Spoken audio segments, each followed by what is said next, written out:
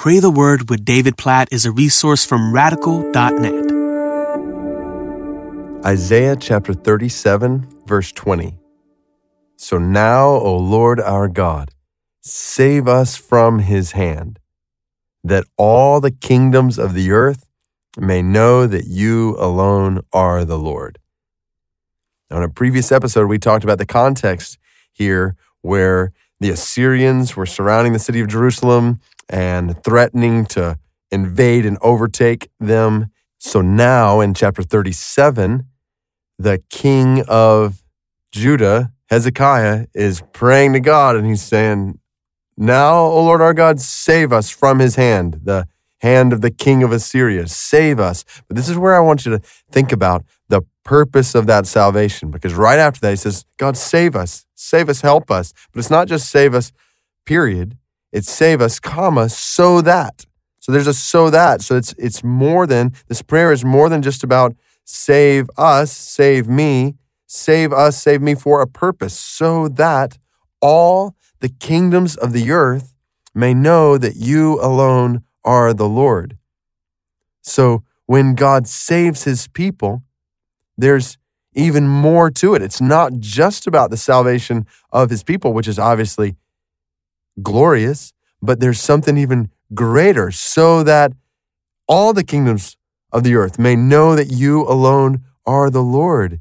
God saves for the sake of his name, his glory being made known among all the kingdoms of the earth. Hezekiah wants the glory of God to be made known among the Assyrians. So he says, save us, that your glory be made known through your salvation of us among them.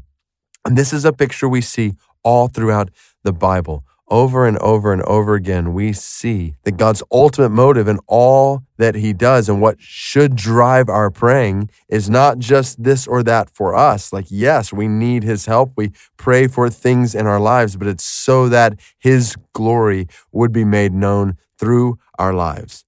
And specifically here, his glory among all the kingdoms, among all the peoples, among all the nations of the earth.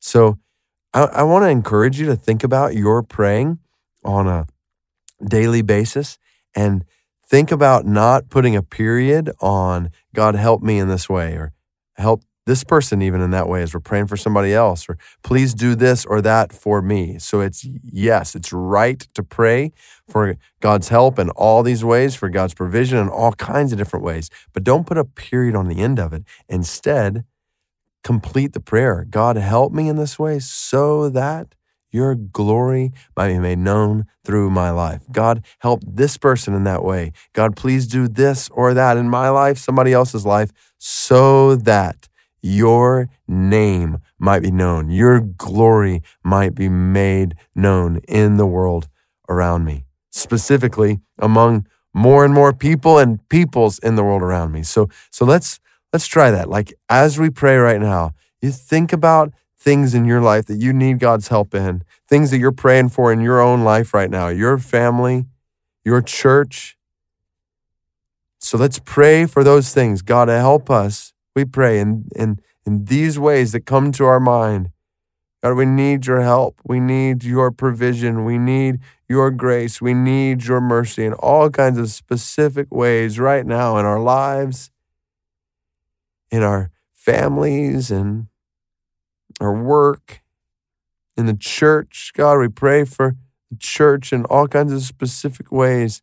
And we pray for your help and your provision, your grace, and your mercy so that your name and your glory might be made known in and through our lives and in and through our families. And so your glory might be made known in our workplaces. God, we pray for your glory to be made known in our workplaces. God, we pray for your glory to be made known in and through your church and the community, the city around us. God, we pray for your glory among more and more people to be made known and among more and more peoples. God, we pray that all the kingdoms of the earth may know that you alone are the Lord. God, may this drive our praying and our living today. We want you to be known We want you to be made known as the glorious, gracious, great God you are. We pray these things in the name of Jesus for the glory of his name. Amen.